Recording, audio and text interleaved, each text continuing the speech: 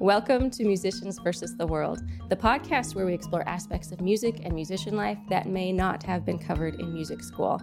I am your host, Christine Smith. Today we are going to be talking about musicians living with ADHD, or Attention Deficit Hyperactivity Disorder. And with this episode, I am hoping that this conversation we have offers visibility, awareness, some support, and really a lot of education to musicians who are living with ADHD and the people who work with them so that we can have a very supportive and positive working environment together. And I'm so excited for my guests. I'm going to introduce you to them now very quickly. My first guest you will recognize if you are following this show. She is Dr. Kensley Beal. She was with us in our What Musicians Can Learn from Athletes episode. So Kensley, thank you for being here, and hello. Hi, thank you for having me again. I'm so happy that you're here. And we also have Dr. Joy Hoffman. Hello, Joy. Hi, nice to meet you all. I'm excited to be here. I'm so excited to have you here. And then we also have Miss Sarah Dodderwyk, who is joining us actually from Qatar. So hello, Sarah. Hi, I'm so excited to talk to you all and to meet you all. This is just so great. First, before we kind of dive into the topic, I would love to hear a little bit about each of you and what your interest is with ADHD. And I think we'll just go in that same order. Let's, Kensley, would you like to go first? And then we'll have Joy and then Sarah.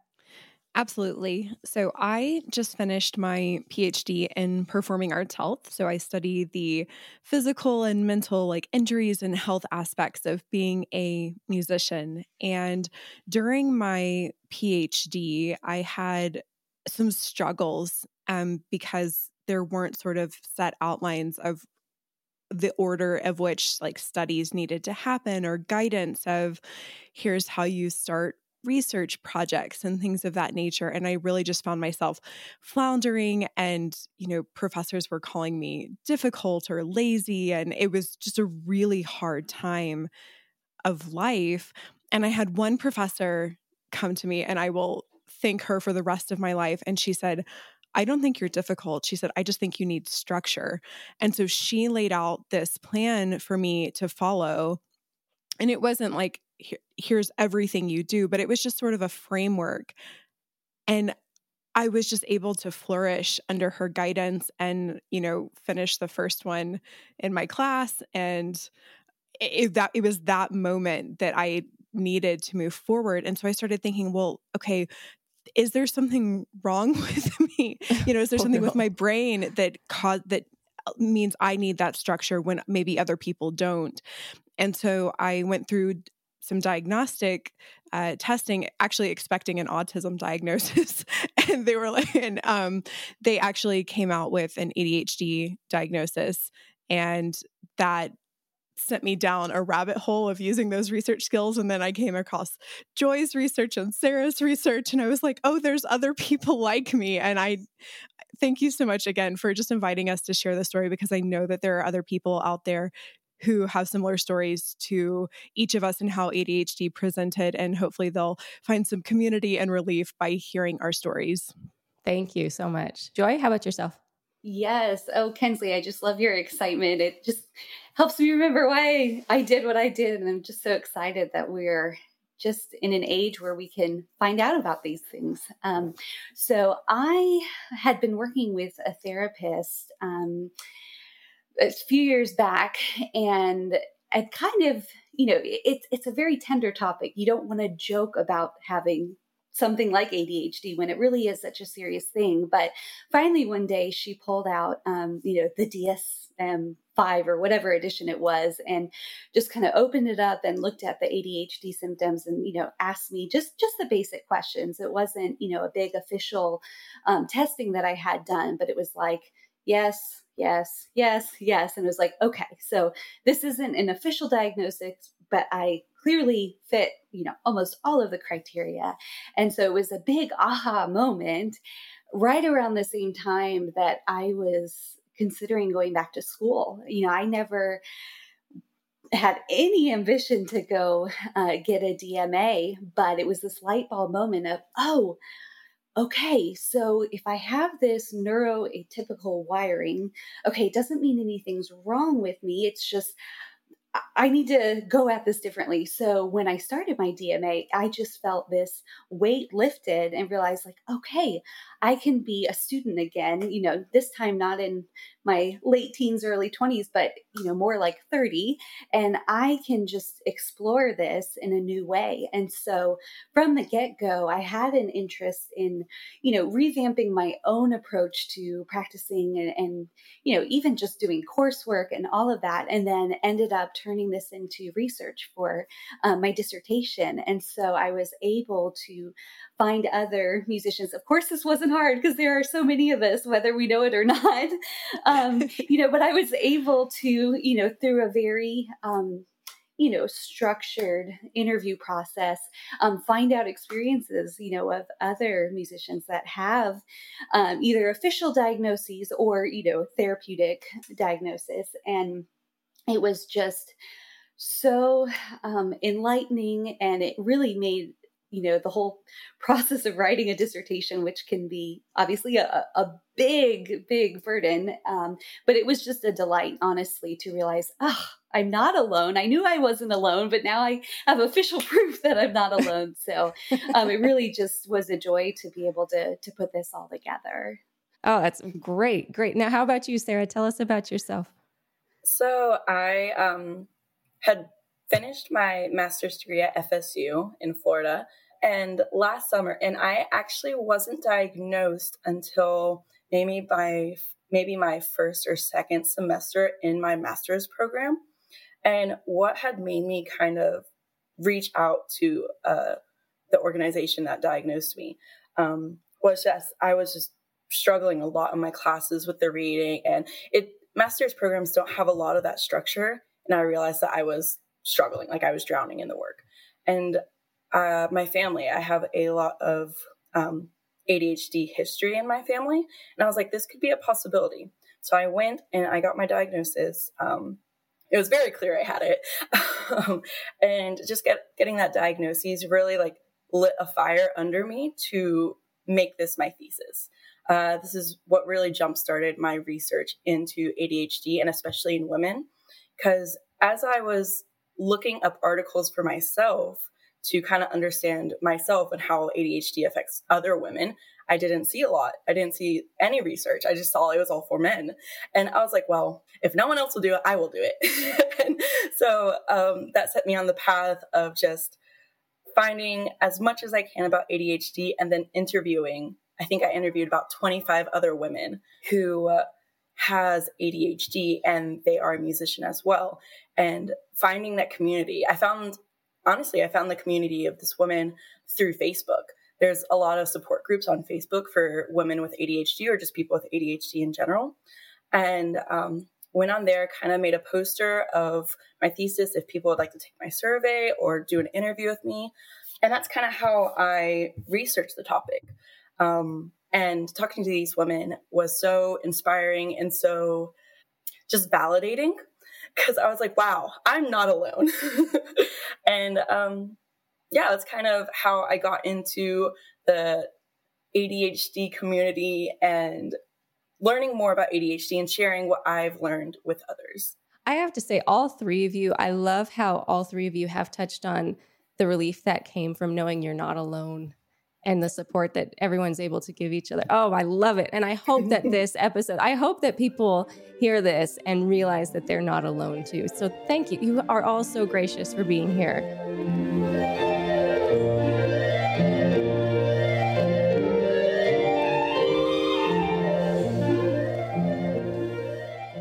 Let's dive in a little.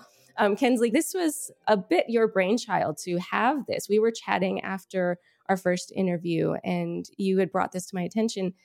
And the more I looked into it, the more I researched it, I was just blown away how important this topic is. So can you give us a quick rundown on what ADHD is and why it's important for musicians in particular to have a sense of community and information? Sure. So ADHD, attention deficit hyperactivity disorder, is a diagnosable condition under the DSM-5, which is the diagnostic standard that is used today.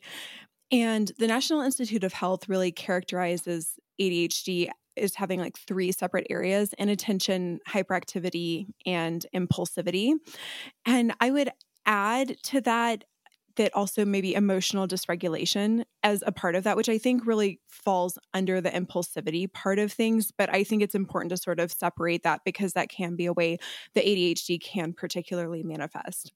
And the reason I think it's especially important for musicians is that people with ADHD are often very sensitive to criticism.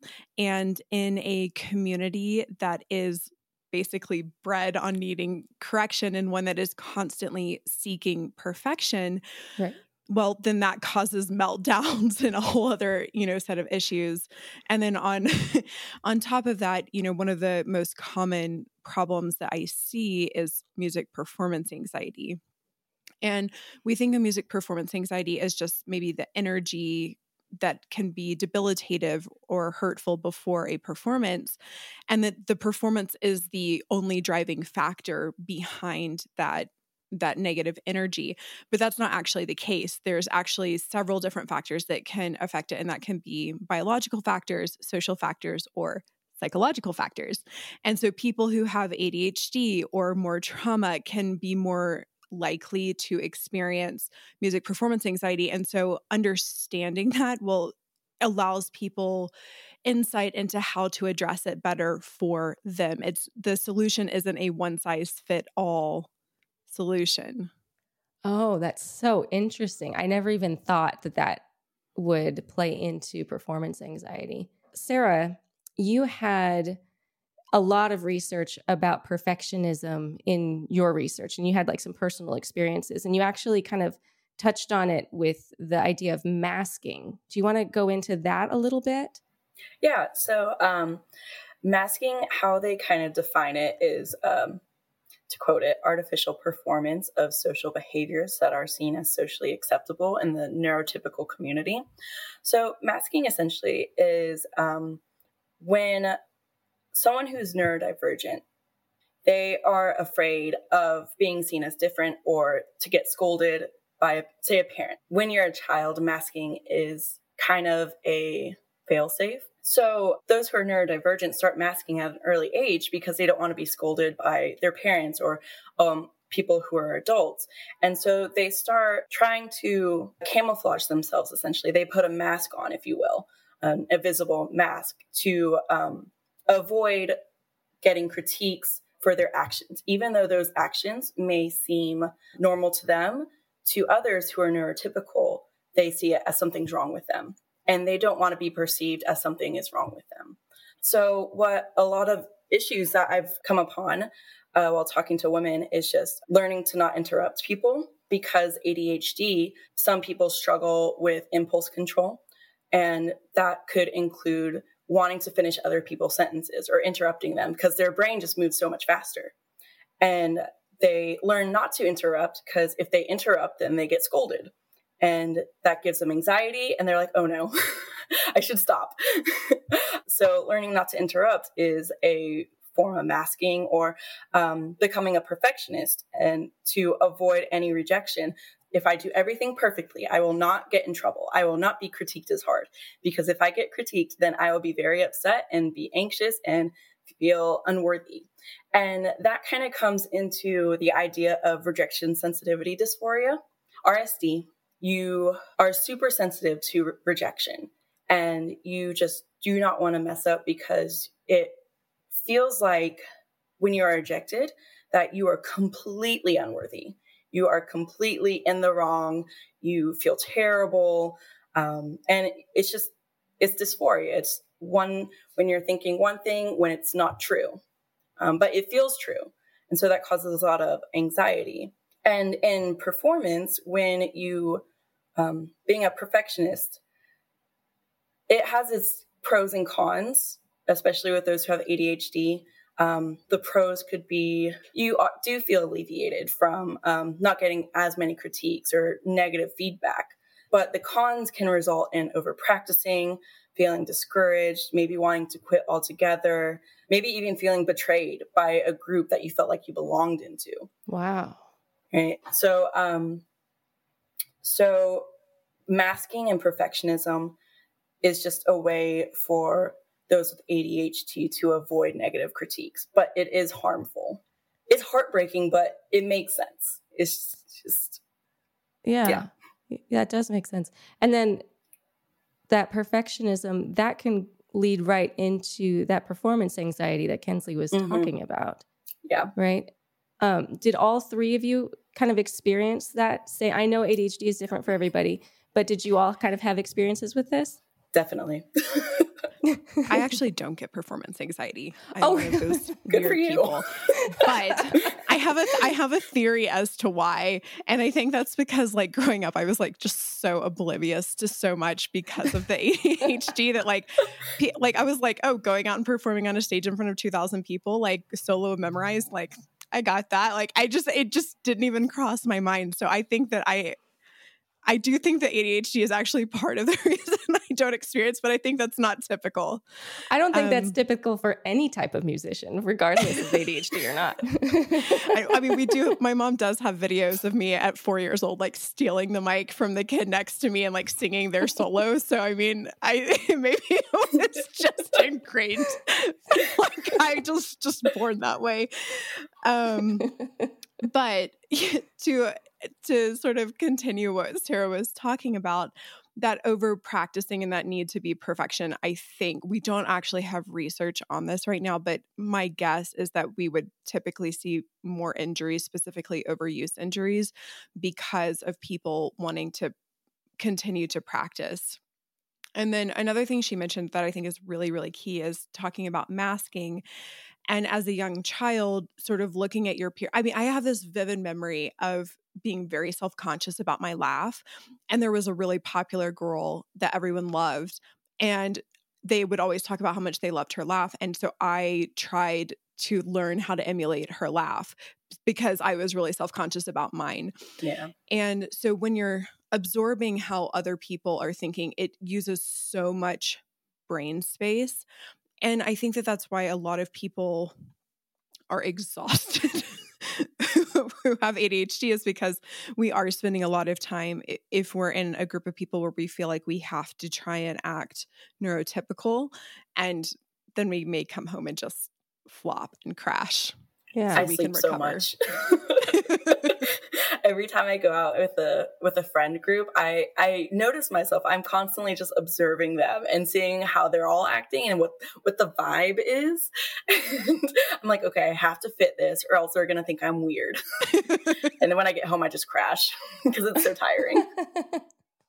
And Joy, you were nodding your head too. What are your experiences with like masking, performance anxiety, all those things? Yes. Well, the first thing that I have to acknowledge was I felt like I was being tested because I kept wanting to interrupt you, Sarah. I was trying so hard not to. And you were talking about that. I'm like, okay, I'm going to try really hard not to. But it haven't happened to me. It's okay. Oh my God. I felt the same way. I was like jiggling my legs beneath me, like, don't interrupt.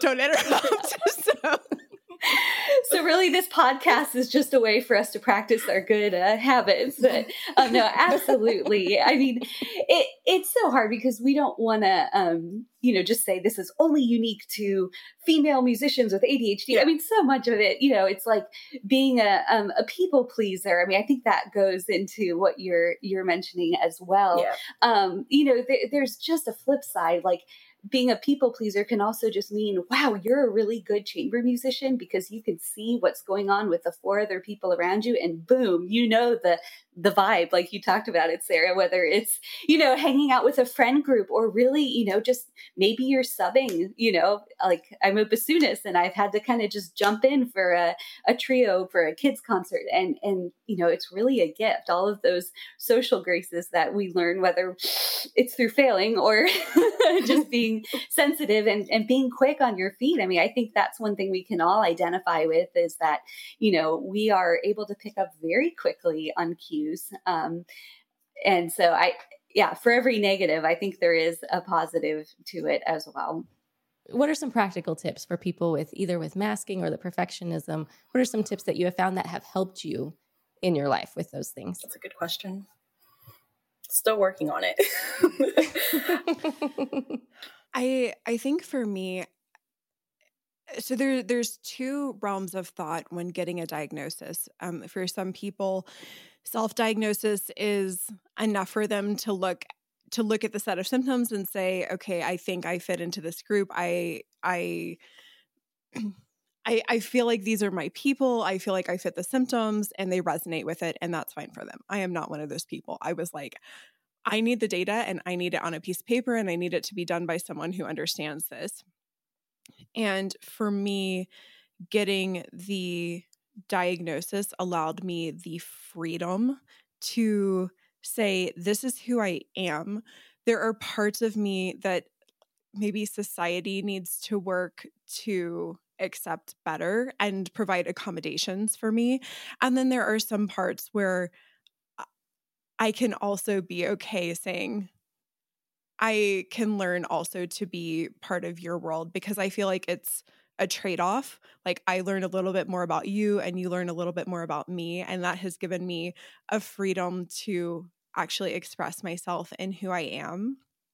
And it also provided some insight into why I was struggling as a PhD student when I knew I was smart and I knew I was capable, and that I really just needed people to recognize the accommodations that I needed in that time. And that for me was very freeing. So from my perspective, in my experience, getting a diagnosis was the most helpful thing that I was able to do. I will add a caveat that getting a diagnosis as an adult female is really difficult from multiple perspectives, because most of the diagnostic criteria are built for adolescent males, adolescent males. And on top of that, getting a diagnosis as an adult female is also expensive. It can be upwards of like $1,000. And now maybe there are some clinics that are more affordable than that, but from most of what I've found, it's been $1,000 plus. So wow, it can be inaccessible to some people as well. So I don't want to say, you have to go run out and get a diagnosis, that even if you can't afford it. But for me, that was the most helpful thing in this journey. Yeah, I think it's very interesting that you mentioned that about being an adult female getting a diagnosis, because all three of you were adults when you were diagnosed. And I actually just read a news article about how the prevalence of ADHD in adult females is skyrocketing. And is that just because they're not as noticed because of this masking we were talking about when they're children? I think it's skyrocketing. I think it's always been there. I think it's just becoming more socially acceptable, and women actually have access to information like, oh, I can relate to this. Maybe I should get tested. And they actually have the means to go get tested, especially when they're women, because they're not living under their parents anymore. They don't need their permission. Again, but what Kensley brought up, a good point, was the money issue. It is super expensive to get a diagnosis. So I think it is skyrocketing, but there's probably more women out there who have not had the means to get a proper diagnosis. I saw a really good parallel about why there is this skyrocketing diagnosis sort of happening right now. And they drew a parallel to people getting a diagnosis, or it's not a diagnosis, of being left-handed. So as a young child in maybe like the 60s, being a left-handed was considered wrong, and they would force people to write with their right hand. Mm-hmm. And then once it became more accepted, you saw this skyrocket. And then now it's pretty much leveled out, because it's acceptable to be either right-handed or left-handed. And I think that we will probably see something similar, where we're going to see the skyrocket trajectory, and then we're going to see it start to level off a little bit. Oh, that's very interesting. Agree. I never thought of it like that. I think I saw the same article or that like news clip or something too. I think there might be a degree of, and maybe Kensley can speak of this more, just the whole executive function idea. And oftentimes, like with some of my research, it's like you're too smart to have ADHD. It's like intelligence seems to preclude a diagnosis. But I think what often happens is that because of intelligence and because of maybe even some of this masking and perfectionism, you can make it really far. Maybe you make it through high school, maybe you make it through undergrad, master's. Like for me, getting an awareness, before my doctorate was just kind of this, okay, I have now done what I can do and I've hit an impasse, and let me understand why the impasse is there. And so maybe, because of these very successful, intelligent women, maybe it's like they have found the thing that is keeping them from moving forward. And also to speak to what Kinsley's saying, yes, absolutely. A diagnosis is so expensive. And so for some, with social media, just being able to follow like an account of, oh, this, woman is professionally successful and she has ADHD. I mean, there's so many hashtags. It can be enough. And for me, it was the therapist that I had been working with at the time. That was all I needed to go to the disabilities office at UGA, where I got my doctorate. And suddenly I was allowed time and a half on exams. So suddenly I was able to pass my theory comprehensive exams and history. I mean, so for me, that was just huge. And so I think the more we can just encourage people, whether it's an official diagnosis or working with a therapist, I think men and women both who are neuroatypical need to just be empowered to draw on these resources, because there is help out there. And, just because you can't take a test in the normal time period doesn't mean you don't know the material. You just might need more time. So part of what I want to do is just, help others get the help that they absolutely deserve, but may not know, it's out there. Sarah and Joy's research was so eye-opening to me when I found it, because all of a sudden I was like, oh, that's like me, and that's like me, and that's like me. And so I actually created a bingo card for people to use. And like, this bingo card is not for diagnostic purposes. But it was should be. Shouldn't. But it was things like, I remember in my undergrad, telling my teacher, I was like, oh yeah, I practiced at Gilmore Girls. And she looked at me like, you do what? And I mean, I was doing really well and she didn't care. She had just never heard of it. And so she was fine with it. She was like, well, as long as you're, doing well, I don't care. And then I got to my master's and my teacher did care that I was practicing with TV in the background. And I floundered in my master's. Like I just did terribly. And then I read Joy. I never totally put it together. And then I read Joy's thesis, and it said there were like 37.5% of the people who she interviewed said, I practice with music or with TV in the background because it helps me focus. And I was like, that's me. Like that is me. And then, Sarah was talking about in her research, some of the people she interviewed would read the same music history text over and over and over and have no idea what they had read. And like in my undergrad, I would write on the bottom of my test because I loved my music history teacher. I loved her. She was awesome, but I could not pass her test. And I was like, this is not a reflection on you. I cannot absorb this material.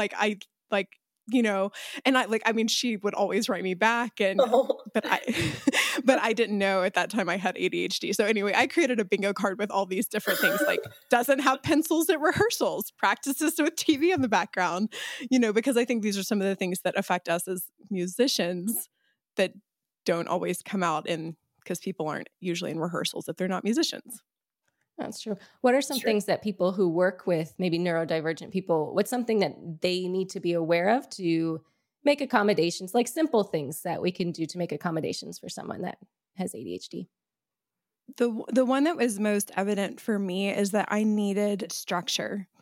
And that was what happened in my PhD program was I needed things to be laid out in a way that I could read them. Like just if someone told me something, it wasn't going to just stick. I needed it in a physical form, and accepting that maybe that's a little bit more work for you, or maybe that means that you're just in compliance with the university regulations. But that would have been critical to me not struggling in the first part of my PhD. So maybe at rehearsals, having a schedule written out that everyone can see and following the schedule pretty much. That, or even in classes, having a syllabus or having like here's a step 1, 2, 3 of how you would get started. And it doesn't mean you're doing the research for the person, but you're just giving them a framework for how to move forward. Mm-hmm. Oh, that's very good advice. I think in my own experience, the stereotypes of ADHD held back some of my experiences a lot.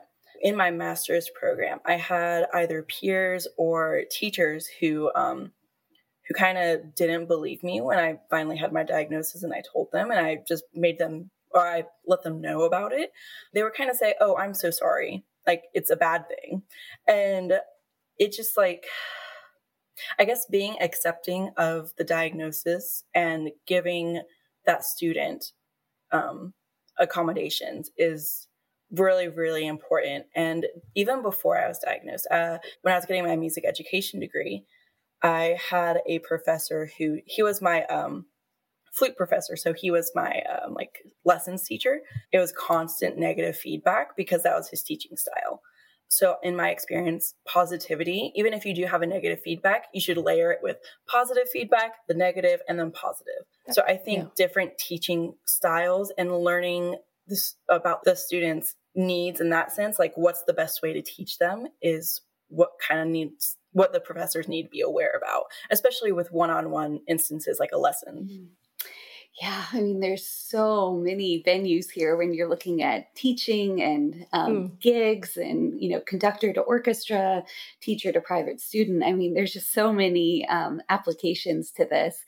I will say when getting instructions on going to a gig, I really need very clear and concise instructions on here's the address, not, it's embedded in this email, like 4 messages that, just tell me exactly where I need to go. Tell me what door I need to go in. And, because one thing I had joked with Kensley when she was constructing her bingo board was like, gets to gigs way too early and then ends up late because they lose track of time. And so it's just like, show me where to go so I know exactly where I need to be at the time I need to be there because, we're trying, just like everyone else with or without a diagnosis. We're trying to get to the gig on time, but sometimes we feel like we have to get there 5 hours early and then we need to fill that time and then we end up late. So anyway, it's a matter of obviously not making excuses. Like to be a professional, musician, there is a baseline, but at the same time, I think we can definitely empower our colleagues to, help us help you type thing of, just be very clear, only like what's most necessary in an email, not a lot of extra stuff. Because I know that's where I tend to shut down if there's information overload. It's like, I create information overload by myself all the time. I don't need it from anyone else. Exactly. Got it. So clear and concise. I would agree. And even in, private lessons, just leaving, I can remember teachers saying like, okay, so this week we're going to work on this and this and this and this and this and this and this, and be like, okay, this is your number one focus. If you get through this, here is your number, and just bullet points is bullet points are my love language. Like that's the way I will interpret the material. I wish I had bullet points. And I hope this podcast brings a general awareness, because I do think that not to put any more on the shoulders of the private lesson teachers, because they have to do so much and they're already underpaid. And I completely understand that. But my hope is that people who listen to this will start to recognize maybe signs, like maybe a student who's constantly showing up late or is constantly getting distracted in their lessons by getting off topic, or bring color-coded like dynamics, or, always are forgetting their pencils, that maybe this is signs that there could be something else going on, and that requires a gentleness and an understanding rather than like punishment or discouraging words, because the people with ADHD and any type of neurodivergence, to my understanding, take that a little bit more to heart and can't like brush it off.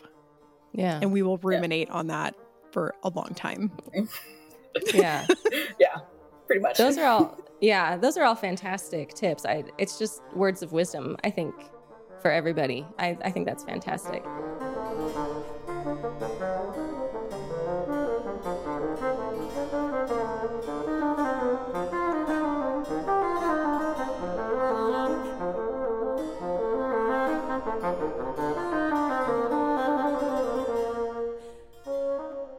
Joy, some of your research, I love this. You discussed Dr. Angela Beeching's 6 qualities for a successful music career, and in context of Dr. Gerber's model for employment success for adults with ADHD. Can you explain a little bit of this concept and the things that you found? Sure, absolutely. And I would say for anyone who hasn't read Beyond Talent by Angela Miles Beeching, I would definitely recommend it. Very helpful book. So she first lays out just the 6 qualities that are necessary to be a successful professional musician. And it's really what you would expect, talent, hard work, a winning attitude, sales skills, a support system, and then strategies for reaching long-term goals and short-term goals. And so I noticed as I was doing my research for my dissertation that those 6 qualities worked really well with this article I had read by Dr. Gerber. And so he talks about this model for employment success, and he talks about internal and external manifestations. So the internal ones are desire, goal orientation, and reframing. And then the external ones are persistence, goodness of fit, learned creativity, and social ecologies. And these all sound like a bunch of buzzwords. And people with ADHD, you want me to get to the punchline. But bottom line, and he even said this in his article, this isn't really anything that's earth-shattering. This is what anyone would need, to be successful in any sort of career. So I noticed in just pairing them that, desire to succeed goes with that winning attitude. And then goal orientation has to do with strategy. How are you going to reach long-term goals, short-term goals, auditions versus, gigs and recitals. And, persistence and hard work. And then goodness of fit and talent go together. And then learn creativity and sales skills. And then social ecologies and support systems. Now, for the ADHD musician, I think that one is really, really especially interesting. In the ADHD community, the term body double comes a lot. And it's this whole idea of having someone help keep you accountable. So in music school, you may have already had this, like a practice buddy. You walk to the School of Music at the same time and you find a practice room. And so it's really just someone who's helping you stay on track. And so body doubles are hugely useful for someone with ADHD.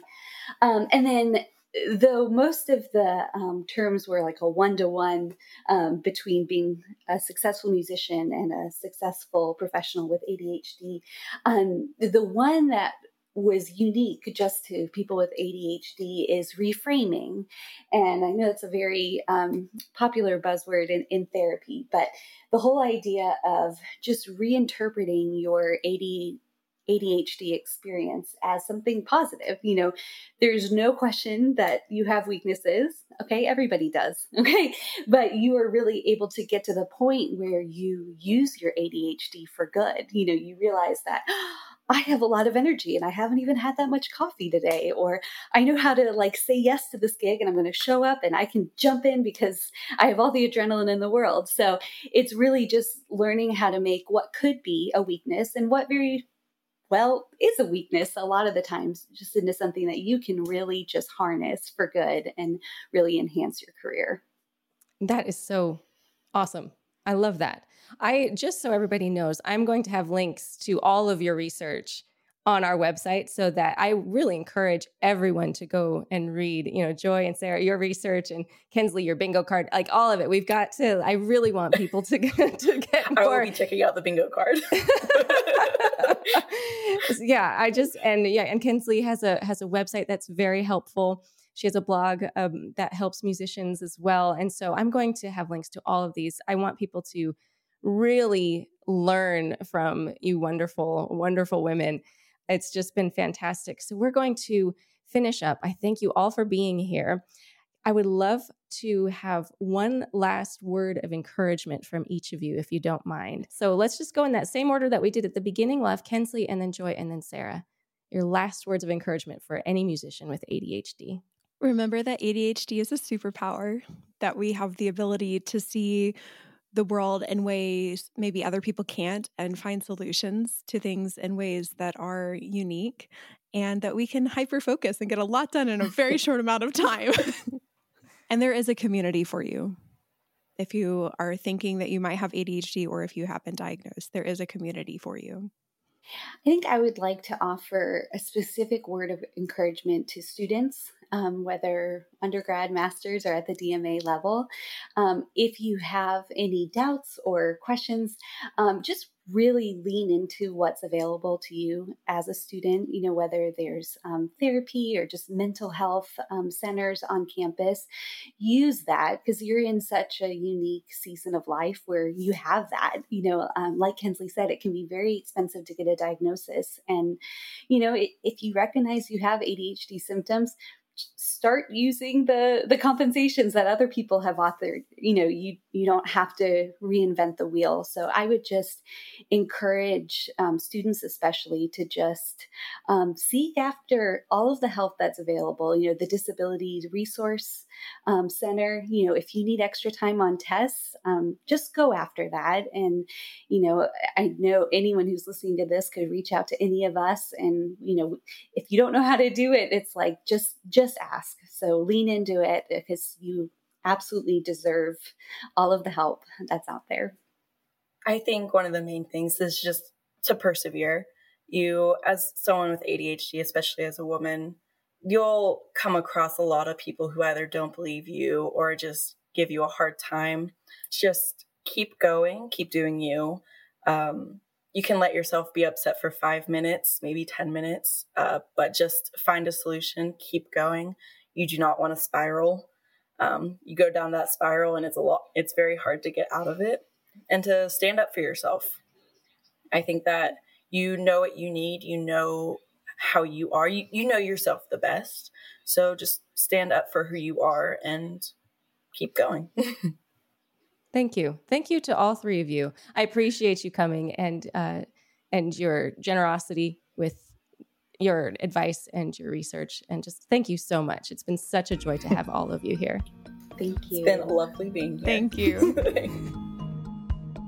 Thank you for joining us today on the Musicians vs. the World podcast in our roundtable discussion on musicians and ADHD. If you are as inspired by this conversation as I was, please share this episode with friends, family, or students that may benefit from it. Another great way to help other people find the show is by leaving a nice review wherever you listen to podcasts. Now, if you're more of a visual person, the video version of this conversation will be up on our Musicians vs. the World YouTube channel in just a couple of days. And you can also find links to our guest websites, research, and books mentioned in this interview in our show notes on our website, frostedlens.com/musicians vs. the world. Musicians vs. the World is a production of Frosted Lens Entertainment in conjunction with Smith Sound Music. It is hosted and edited by me, Christine Smith, and our producer today is Russ Wilkes. A very special thank you to our guests, Dr. Kensley Beal, Dr. Joy Hoffman, and Ms. Sarah Dodderwyk, for sharing their time, their research, and their experiences with us. In today's episode, you've heard excerpts performed by Dr. Beal on clarinet and Dr. Hoffman on bassoon. All music was shared with permission, and any other incidental music you heard today was composed by me. Join us next time, where we'll be continuing our dive into the world of neurodiversity in musicians. I will be joined by Dr. Milena McLaren, and we'll talk about how different people process information when reading musical notation. And she also shares strategies and tips for those who feel like they're hitting a wall when it comes to reading music. It's a fascinating conversation, and I hope that you will join us for that. If you have enjoyed today's podcast, please be sure to follow us on your favorite podcast platform so you don't miss out on any future conversations.